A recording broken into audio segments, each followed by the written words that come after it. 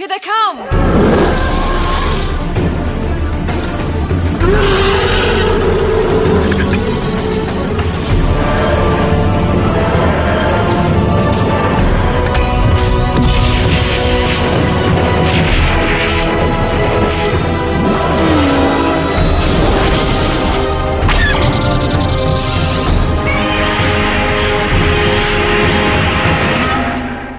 Hello and welcome to episode 46 of Effectively Speaking, the podcast that takes a look at some of the special effects sequences of film and television, be they classic, average or duff.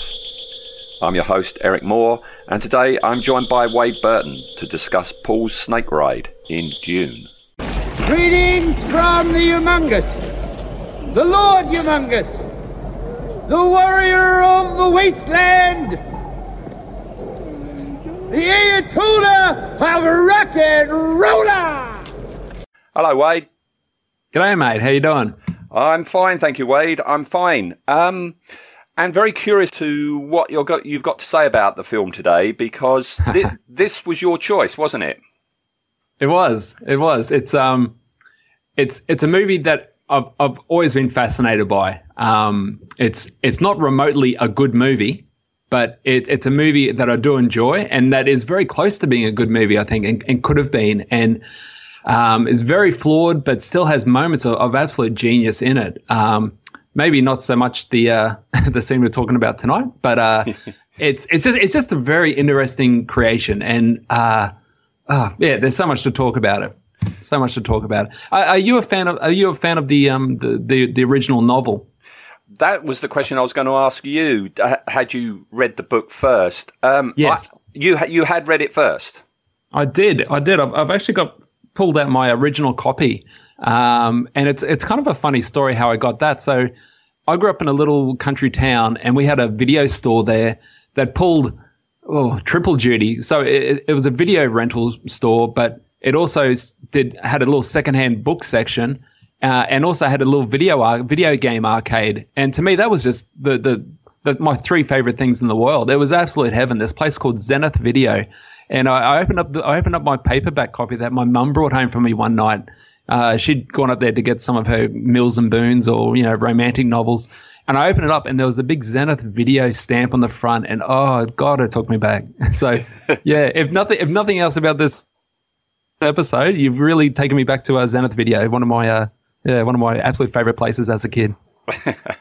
Okay. The novel, I knew of its existence. I was a big science fiction, literature fan, but it was on the level of, the Harry Harrison books, the Stainless Steel Rat and things like that. And then, so you're looking along the shelf for a book to buy, and you see all these, and then you kind of come to Frank Herbert's Dune, and they were huge books. They were like telephone directory sized, and there was more than one of them. And it's like, and then you pull it out, and it's like, oh, what's this? And you look on the back, and you start reading the blurb, and it's like, I don't understand any of the blurb, No, I was just going to say, it is a series, but the only one I really love is the first one.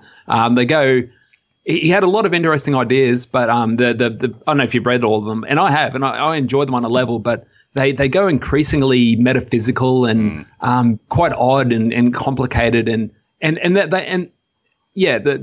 are interesting, but the first one to me is just such a classic. It's a cracking read. It's a brilliant piece of world building, and it's just I read it at least every year or two, I'd say. I can just pick it up at any time. It's one of those books I can pick up at random and just start reading and enjoy it. I did read it. I did eventually buy it, after I saw the film. And you're right, Gosh. I think I was too young. That's a funny way. That's the wrong order. I know. When the film came out, I hadn't seen Eraserhead by that time, but I had seen The Elephant Man. So I was a massive fan of that film. It just blew me away. It wasn't just the emotion of it, but it was the feel to it. It was it's the trademark David Lynch strange, unsettling feel he seems to do with anything he makes, doesn't he? Sure. I can imagine his the home movies he's made of his children's birthday parties are still pretty upsetting and disturbing. Yeah, you don't share that round with his children's friends, Yeah, so after Elephant Man, I was very interested to see what he would do with Dune. I kind of knew it wouldn't be in the mold of Star Wars because of what he had done on Elephant Man, and I don't know too much of the backstory of it. I don't know if the studio actually wanted Star Wars type, audiences, but you know, the making of Dune. I'm sure you know that you had other versions that were going to be made before David Lynch got to it. So they kind of knew what they had on their hands, and I can't see anyone really thinking that,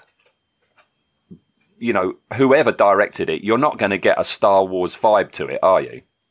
No, and I don't think they were necessarily going for that. And I actually read a pretty interesting article. I'll send it to you, and maybe you'll want to share it on the page. But it was basically a 2014 article, like a defense of the movie, saying this movie, it is a cult classic for a reason, and it went through the things that are good about it.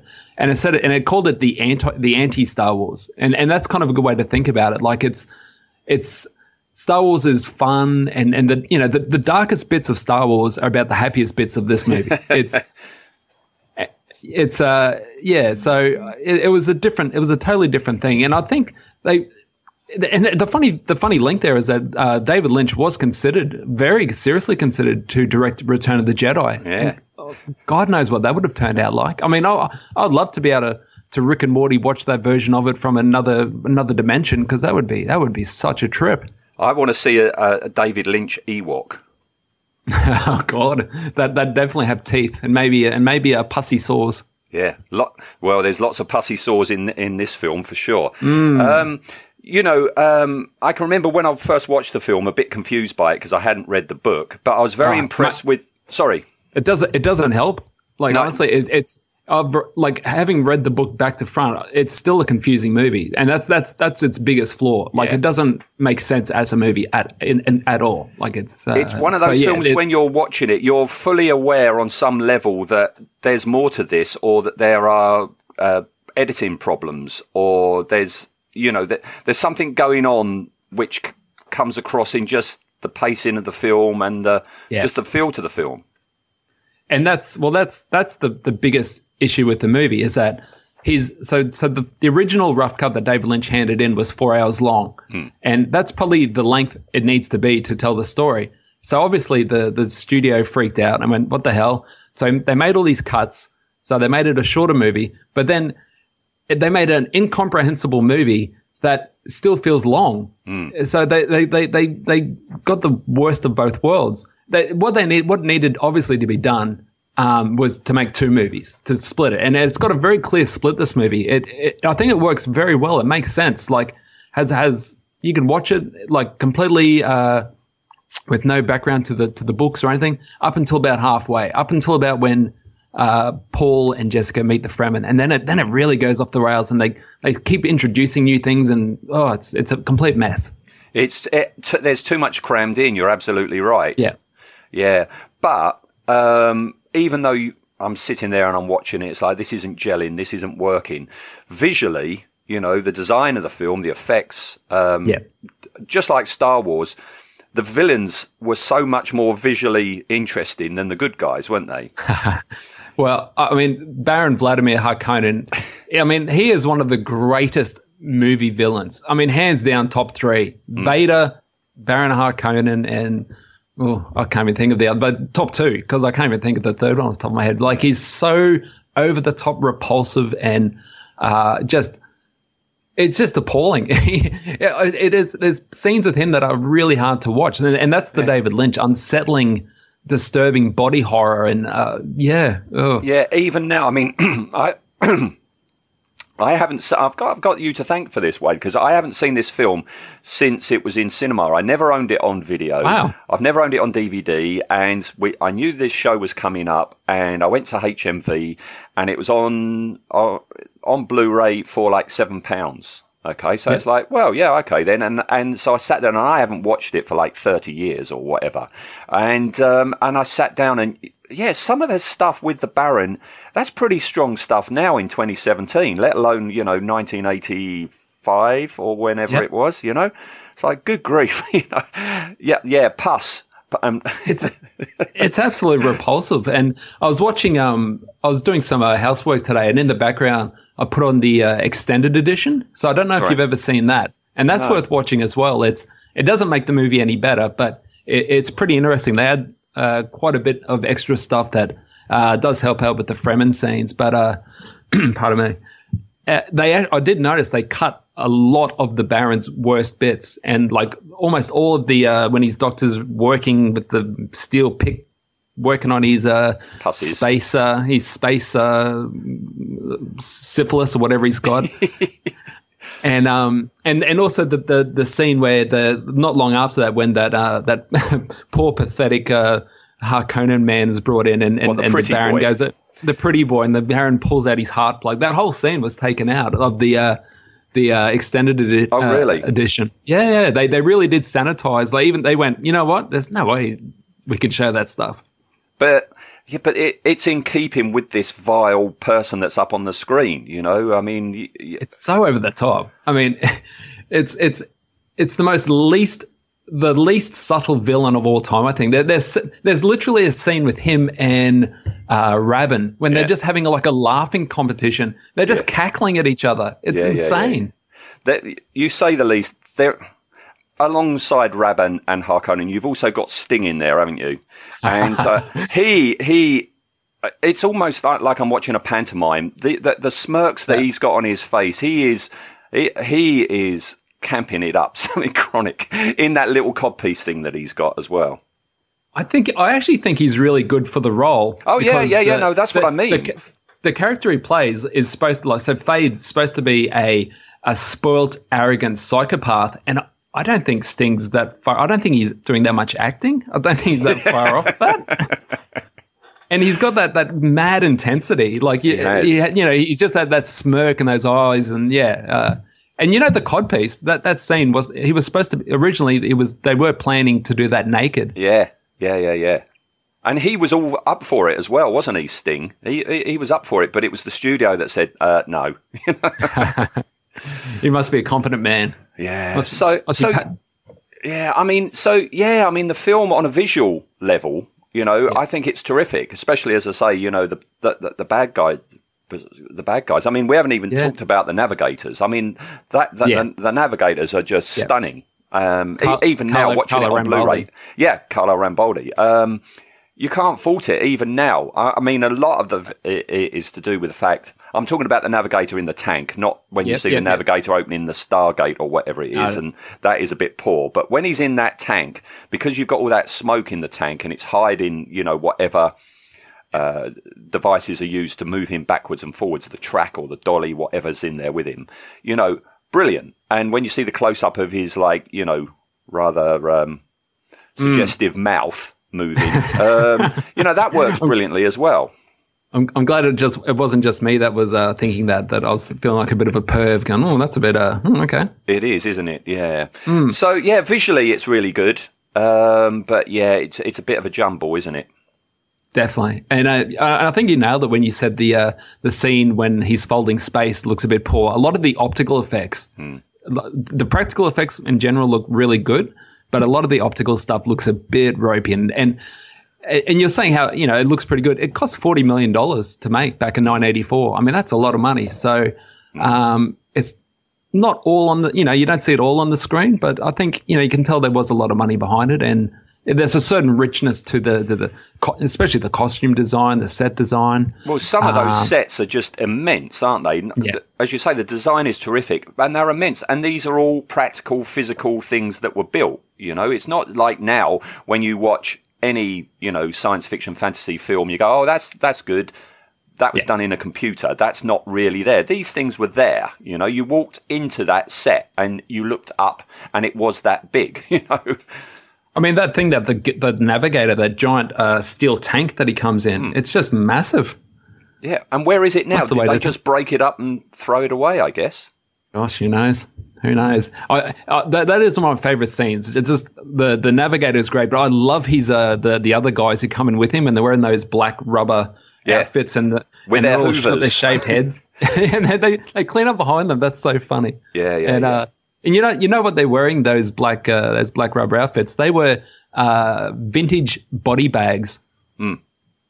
They were fireman ones or something. They got from a fire department or something. They found them in some old firehouse. These old vintage body bags from the 40s. I'm like, God, what an insane thing to make a costume out of it. Yeah, but it's in keeping with the film, that insanity. Absolutely, isn't it? Yeah, absolutely.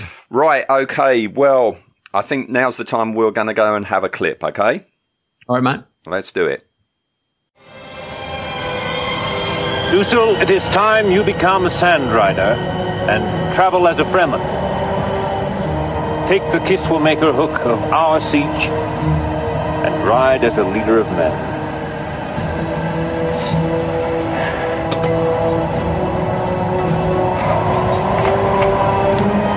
Two thumpers are planted. The worm may not surface for the first. He will rise for the second. Now remember, when the worm approaches, you must be utterly still and close enough to plant the hook firmly under a ring segment. The worm will turn to lift this exposed area as far from the abrasive sand as possible, and it will take you with it to the top. Right, so our sequence, it starts, Paul's out there with the, is it Freeman or Fremen? I've always said Fremen. I would have thought it would have had a double E if it was Freeman, but I've always said Fremen. Yeah, it's the Fremen, yeah. And they're outside because he's got to conquer the Great Worm, hasn't he? That's it. It's like the rite of passage to become like a full-fledged warrior. I mean, before that point in the movie and in the book, he is already accepted as being this great savior. But until he does that, it's like being, if you're some real tough guy, but everyone thinks you're this, big warrior, but then your mum has to drive you around. Like until you can drive your own worm around, get around Arrakis, you're not a real man. I've now got an image of him riding this worm with L plates on it. Yeah, definitely. That's why they have to get all the other people up there. You have to have like a qualified worm driver with him. There you go. Right. Part of the mystery of this film has been solved again. All right. Easy. All right. Okay. So he walks out onto the dunes. You've got all the other folk there standing in a line, and he walks out onto the dunes and he puts down this thumper to attract the worm. Yeah. It's they make it. It's a bit contradictory. Like, I sort of accepted it just as a matter of course when I read the book, but when you watch the movie and you see the scale of the actual worm, so it's got a certain internal logic. So you put this thumper down, it's got a mechanical device that goes boom, boom, boom, and the worm reacts to that and comes and attacks it. And these the Fremen basically would just hide off to the side and then put a metal staff in the side of it and basically open up its scale and ride the worm up. But then you see earlier on when the worms come up from underground and engulf these huge spice miners, it wouldn't take much to get that wrong for the worm to just come up and go boom, eat you. Well, this is what I was just about to say. They've got this, as you absolutely say, earlier in the film, it comes up and it gets the vehicle thing, opens up, swallows it. The thumper, he should come up where the thumper is, but he doesn't. He comes some way off because they are so massive and so huge. And we get this long shot of him coming up in slow motion with all the sand coming away. He's not coming up where the thumper is. If he come up where the thumper is, he would get the thumper, he would get Paul, and he would get everybody who's standing, 10 feet away. Yeah, definitely. But it doesn't matter. I mean, it is terrific when he comes up, and as I say, you have got this long shot, and it's in slow motion, so the sand just very slowly falls away, and you don't properly see him to begin with, do you? No. It's they do slowly overuse all the sand and the haze in the movie. Like, it is quite a murky looking movie, and obviously there's going to be an aspect of that, but. You think of the Tatooine scenes from Star Wars and how I've always loved the bright sunlight and the blue sky and the sand, but he definitely went for more of a almost like a Martian feel, like very red planet. Yeah, indeed. But that is a terrific shot when he comes up. Unfortunately, we've now got to interact the model work of the worm with the live action.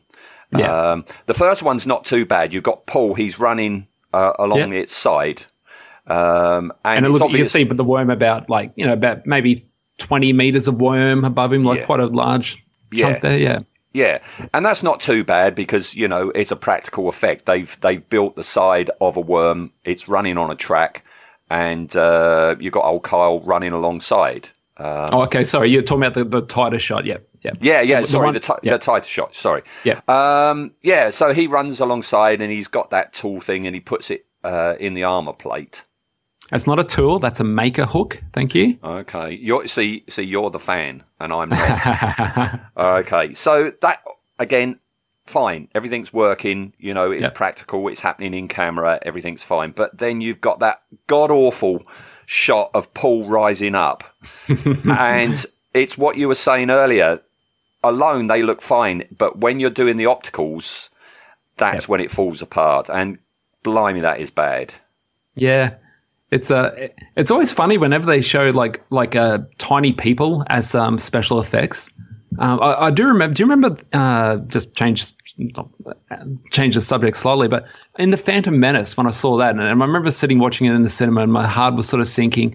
And there's a scene when Obi-Wan and Qui-Gon are trying to escape from the ship they're on right at the beginning, where the negotiations go wrong. And there's a little scene where you see these two little people just jump down. And I remember looking at it going, that looks shit. Like, what? It must be something about that particular scale. Like, they couldn't do it in Dune, but, I mean, Lucasfilm couldn't do it 20 years later either. No. Yeah, I think there's just something about it. It just blows any sort of illusion, doesn't it? It's like they're really trying hard to give a sense of scale. Like, oh, look how small the person is and how big this is. But it just looks a bit, it looks very like little toys. Like, doesn't it does. At all. It does. Okay, well, he manages to get to the top. We see him up there, and he's attaching the ropes. We don't see much of the worm here because the worm is just so massive. If you're up close to Paul, you're not going to see much of the worm. You just basically got a bit of its. Well, it's not a back; it's a worm. So a bit of the worm, and just the sky in the background. You see later on, like. He's a bit closer to the front of the worm than I would have thought he was. It's almost like a horse later on when he pulls the reins and the front of the worm kind of rears up, and it's like, what? No, come on. Right. Again, these worms are so massive. I can't. I mean, when he puts, what's it called, that tool thing? The maker hook. So the worm is called a maker. The Fremen call it a maker. Oh, they got all sorts of names. So the hook is called that's why it's called a maker hook. When he shoves the maker hook into that armor plate, you hear like a roar of pain from the worm when he does it. But these worms are chuffing huge. That wouldn't hurt. That wouldn't hurt him. And how can we're getting ahead of ourselves a bit here? But when he pulls on the reins, how can he do that? He's not that strong to pull the head up of this worm. And that particular scene that also portrays the scale because he pulls it up and the head rears up and it's like, well, the head should be massive, and it sort of pulls up in front of him and they're on about a 10 meter wide section of worm there, and then the head comes up and it's tapers down to a point, but it's nonsense. It is rather, isn't it? You then got Everett McGill. He climbs on up, doesn't he? Yeah, I was watching it again today, and he's got the funniest accent in this movie. Next time you watch it, just listen to his accent, and he does this weird. He really enunciates some words. It's he's funny. He's a funny character. I can't watch anything with Everett McGill in without thinking of Twin Peaks now, because that's so indelibly burnt in my brain. If I try, watching Quest for Fire or something like that, and it's like, nope. I can't believe it's this. Full of. Him and Kyle MacLachlan, they're long-term Lynch favourites. So yeah. He joins him, and that's when I'm taken out of the film, because when he stands alongside Paul and they smile at each other, you've got such a Queen-like electric guitar piece of music. That nails it. Today when I was listening to it and the guitar and I was listening to it and there was something about it, it's like, what does that make me think of? Queen, that is 100% it. That's Brian May wailing away, isn't it? That is Queen doing the Flash Gordon soundtrack. Yeah. It's a Flash Gordon. But it sounds so much like it. Yeah. Yeah, because the music's by Toto, isn't it? Yeah. So Toto, but then also there's the Brian Eno did the prophecy theme, that really haunting tune. When I was watching the extended edition today, I noticed they almost cut the that prophecy theme out of the movie entirely, and I was like, you are idiots. That's the best. That's one of the that's on my music on my phone. I listen to it as music all the time on random rotation. Like, it's such an amazing piece of music. And they went, we're going to get rid of that. They cut out Brian Eno, but they leave in Toto. Well, I mean, I don't know much Toto. Did they do Africa? They did Africa, didn't they? That's the only thing I know Toto for. That's nothing like anything in this movie. So, yeah. The music is good. I think that main Dune theme, that dun dun dun dun, I think that's excellent. I think the music's really good. Yeah, but not this bit. No, but it is also kind of so bad. Like, I'm not one of those people who likes watching movies that are bad for a laugh, or I'd rather just watch a good movie, or I don't know. Maybe that says something about my sense of humor. But I'm not. But this movie, this is the bad movie I do watch, and that even the bad bits I do enjoy. And that's one of the bits when they're up there and they're smiling at each other and the music's wailing away. It's like, it makes me chuckle every time. Like, oh dear. And you could tell they were going for such a serious epic moment. It's like, no, fail. Blown it. Well, that's pretty much almost the sequence over. We've just got a really nice long shot of the worm, and you can just see these two tiny little dots on the top, which is a great shot, but again, it just reinforces the fact that these two little specks of creatures wouldn't be able to affect this worm in any way whatsoever. No, it's a bit of a stretch. I mean, they've made two like little blowholes that he puts his ropes into when he's on top. So it's almost suggesting that they're particularly sensitive bits or something. But yeah, it doesn't make any sense. I mean, the internal logic of riding the worm, I kind of like. So the opening, although, okay, here's the thing. I think he opens the segment of the worm on the wrong side. I think it's supposed to be on the frontward-facing side, because the whole point of it is it's supposed to be letting sand into the worm, and it irritates it. And then the worm rolls away, and that's how they get on top. So the worms, if you open the backward-facing segment, I mean, the sand's not really going in there. So, No. Okay. Right, well, that's sequence over. So let's go on to behind the scenes. Now, do you know much on behind the scenes?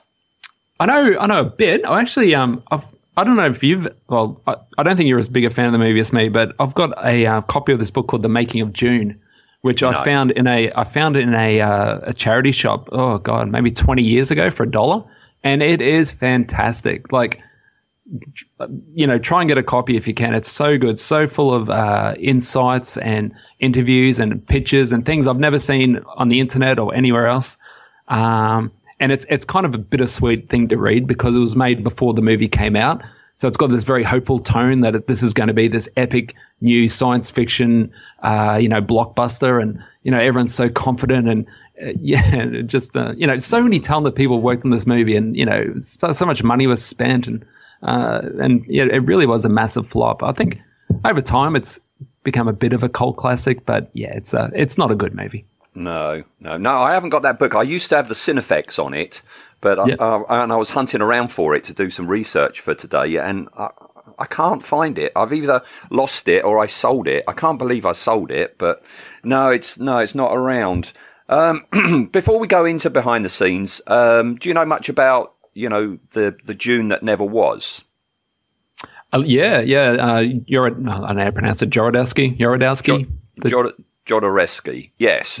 Yeah. There's a fantastic documentary about his attempt to make this, and it would have been, if it had remotely reached the screen remotely like his vision, it would have been probably one of the most extraordinary movies of all time. It's his vision for that movie was absolutely insane, and there's I can't remember. I think it's called Jodorowsky's Dune is the name of the documentary, and it is fascinating. Like, he was a madman. It was going to be like a 7-hour movie.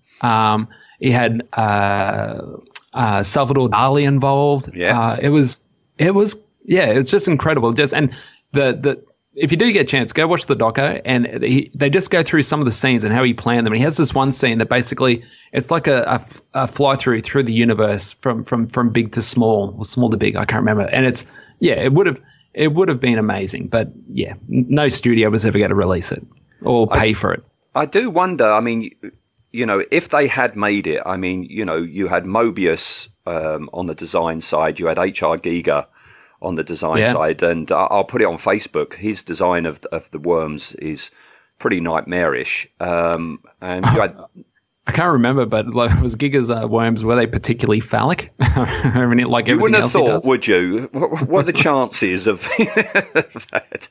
Dan O'Bannon was going to oversee the effects. As you say, Salvador Dali was going to play the Emperor. You had Orson Welles as the Baron, Gloria Swanson as the Reverend Mother, and the music was going to be by Pink Floyd. And of course, this is that's right, Pink Floyd. Yeah, and this was all going to be like early 70s, mid 70s. I do wonder if they had made this and they did release this, what would have been the knock-on effect to things like Star Wars? Because, when they made Star Wars, science fiction had a bit of a bad reputation. People weren't making science fiction films, or if they did, they weren't exactly, big. I mean, you had the likes of Logan's Run shortly before, or the Planet of the Apes films. Science fiction wasn't really being made. And then Star Wars came along and, turns everyone's heads around. It's like, science fiction can be fun, can be a blockbuster, can be great, can be entertaining. Let's go. And Star Wars kick-started that all again. But if this film had come out before that, the reputation of science fiction could have gone on a different path, and maybe Star Wars wouldn't have happened, I honestly think if his version of it would have been as much of a psychedelic movie as a science fiction movie. And I think George Lucas was always going back to, to his vision of childhood. So I don't know if it would have affected it that much. No, I'm thinking more that if, like you say, if they went the psychedelic trippy route, and then George Lucas goes to Alan Ladd at 20th Century Fox and says, I want to do a modern version of Flash Gordon, maybe this version of Dune might have just soured, the company's, the studio's, taste for science fiction, and he might not have been accepted by Alan Ladd, and therefore Star Wars might not have happened, and therefore science fiction was just seen for X amount of years as a trippy, psychedelic, almost art house style of filmmaking, rather than the family-friendly blockbuster route that it did become, if you see what I mean. I mean, definitely, because, it would have been far more similar to 2001 than Star Wars. Definitely, yeah. No, it's interesting, mate. It's a sliding doors moment. Yeah, indeed. I haven't seen that documentary, but I'll have to track it down and have a look. Definitely, well worth it. All right. Well, we'll go back to what actually was produced. And what was produced was actually, the effects were actually done at a place called Churubusco, I guess you say it, in Mexico. Estudios Churubusco. Thank you, Wade. Right. You dealt with that much better than I did. As we said earlier... Did you read anything about the studios? It was actually it's pretty interesting that they shot a movie down in Mexico anyway, and part of that was because they needed a large, studio facility that wasn't too far away from a desert. So that was one of the main reasons they went there. But I was just looking through it, and it was in the 80s. It was a real bit of a hotbed for big Hollywood movies down there. They shot they shoot there. Total Recall, Honey, I Shrunk the Kids, Hunt for Red October, Romancing the Stone, Rambo, First Blood Part 2, Conan the Destroyer. I mean, that's some big movies. So it's kind of died off after that. It's still in working to this day, but it's more focusing on Mexican movies and television. But yeah, it was a interesting place. It wasn't a new thing either. I'm giving a little bit of a teaser for episode 50 here, but the Mexico studios are also responsible for Star Wars. Okay, you'll have to stay tuned to episode 50 to find out the link. Okay, but it was happening still, or it was happening in the mid 70s as well. All right. So anyway, we're in Mexico. The effects are being done there. Okay. Yeah. Wow. We've got Rambaldi and his team, as we say. They built the worms, and a guy by the name of Brian Smithies was overseeing all the miniature work. Okay. Mm-hmm. Yep. The longest snakes were 20 feet long, roughly, and they were capable of opening their mouths, revealing all those fantastic multiple rows of teeth inside. Yeah, that's a cool effect. That looks great. Like, you can imagine something like that would be able to tear through rock and dirt and earth and. Yeah, it far more convincing than the worms in Tremors. I mean, I love Tremors. It's a great film, but you don't really get the idea that they could actually go that fast through the ground with what they've got at the front of them. Yeah. These 20-foot long versions, they could crane their bodies up and down and from side to side. Okay, so they were fully articulate, 20-foot long. I don't know how many they made, but that takes up a lot of space. If you've got a 20-foot long worm, and then you've got all the cabling to actually make these things go up and down and left and right, you know? Yeah. And I know the Rambaldi was very secretive about the mechanisms involved. Like, it's kind of like his livelihood. So, you know, it was very old school in that sense. Like, he's all about keeping his trade secrets to himself. So I didn't find much information about the internals of them, unfortunately. No, he was like that on Alien as well. He was playing his cards very close to his chest there. There was also a medium scale set of worms. They were capable of some movements of the body, but they couldn't open their mouths. And then there was about half a dozen small worms, which were only made for the background action. Yeah. The worms ran on tracks, just buried beneath the sand, and they were pulled on cables. You'd imagine, like, in a modern version of this, you might see a bit more of a, and maybe they would definitely do it over the top, but, you know, more of a sense of the worm almost going under and coming up like a dolphin almost, like, so going under and coming up and skimming like that, because it doesn't make sense for the worm to be just sort of crawling along on the top as much as they do. See, that's when that happens, it's like, how is this working then? If you're traveling by digesting sand, you know, and squishing it out the other end, which is how a worm goes through the ground, how can you travel on top without wiggling like mad, you know? It wouldn't have looked so good if they were wiggling like a real worm, would they? That'd be quite upsetting. The tendons that are visible when Paul hooks the worms and puts the reins in, did you know they were made from condoms? Yes, which is quite appropriate. Yes, such a phallic-looking creature, but yeah, and when he opens it up, they reckon they only had one chance of that as well, which because when he did it, it rips all the tendons, but. Surely he could have done it again, just get some more condoms in there. But yeah, apparently that was a one shot and they got it, so it worked good. See, there's an Alien connection there as well with Rambaldi, because of course they use condoms at the side of the alien's jaw when his mouth opens up. The tendons you see there, they're condoms. Yeah. They should have had a sponsored by Durex along the side of the worm or something like that, you know. Well, I think the Baron needed to be wearing a few of those a bit earlier on before he got all diseased. I don't think he was wearing them, and that's how he got diseased. You know, there's a warning for you, kids. Oh God! Like in Australia, on our cigarette packets, we have these horrible pictures of like cancers and things to try and make. And they almost need the Baron's face on condoms. Like, use this or you'll look like this. Okay, well that's pretty much all I've got for behind the scenes. Have you got anything else? No, not really. I mean, that tight scene when Paul's running next to the segment of the worm, that's getting pulled along by a truck, and the section, I think it was about 15 feet long and about 12 feet high. It basically was barely bigger than the frame, the film frame that you could see. It basically fitted very snugly into it. So the cameraman had to be very, very accurate, because where they shot was surrounded by a freeway and there was a cinema right next to it. It was like in a car park surrounded by, you know, Mexico City. So yeah, you don't get a sense of that at all. So job well done for that fella. So if the camera just moved a little bit, you'd either see, you know, a fast food place or something else.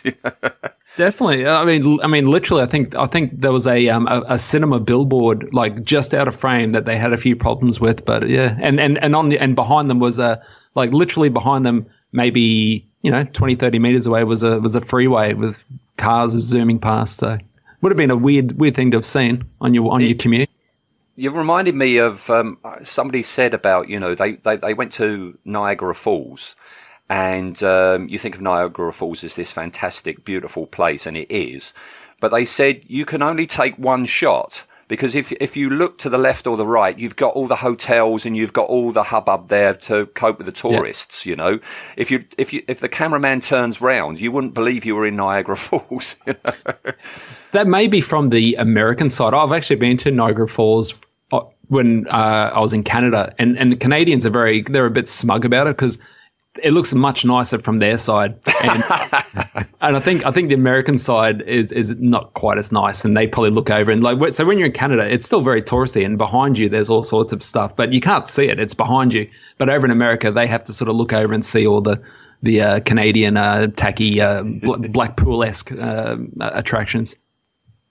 This morning, when I knew we were going to do this episode, I didn't think the word Blackpool would actually come up when we're talking about Dune. So, that I lived in the UK for about nearly 5 years, and I'd heard of Blackpool, and I knew it was tacky and horrible. And when we were living in Manchester, so not that far away, and one weekend we were at a bit of a loose end. I was like, let's go to Blackpool. We know it's going to be rubbish. We lasted about 2 hours, and I went, this place is horrible. It's just it was one of the most depressing, grimmest, unpleasant places I've ever been. I was like, this is a tourist attraction? What? Yeah. I can't. No, I know. I will never ever go there. My wife, we visit the north of England. We might be going up to Liverpool next year, and she's like, "Oh yeah, let's go. It'll be a laugh." And it's like, "No, it won't. It won't because it really wasn't. No, it's just horrible. You've got real life barons, I reckon. If you walk around, all those pussies, they're there. I mean, apologies to any listeners from Blackpool. Yeah, that is a good point.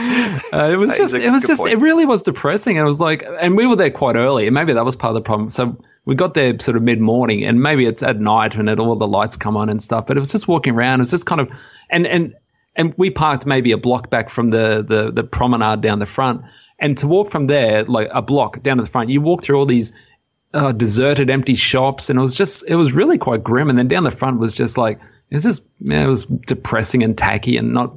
We lasted about an hour and a half, and then Jean was just looking at me, and I was trying to last it out because it was my idea to go there. So I didn't want to be the one like, oh, this sucks. I didn't want to admit it. She was looking at me going, "You want to go?" I'm like, "Yeah." As I say, I didn't think we'd be talking about Blackpool on a Dune episode. I love a good digression. All right. Well, I think that sums this show up. You digress away, anyone. Definitely. All right. Okay. So we're at Blackpool. So let's get back on track. Rating from you then, Wade.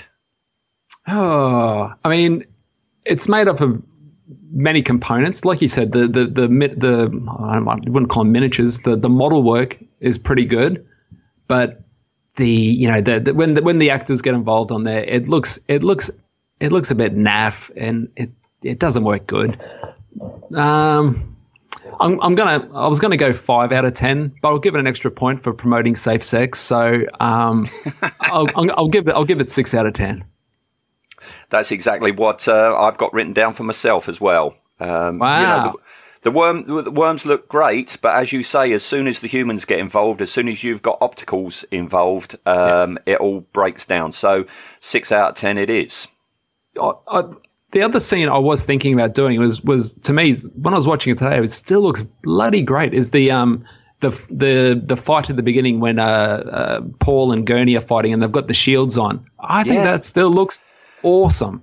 But people don't really mention this when they're talking about early CGI. They always talk about is it the Geonosis planet in Star Trek 3? That CGI thing, and they talk about that. But that's only like 2 years away from this one. Nobody really mentions the bodysuits.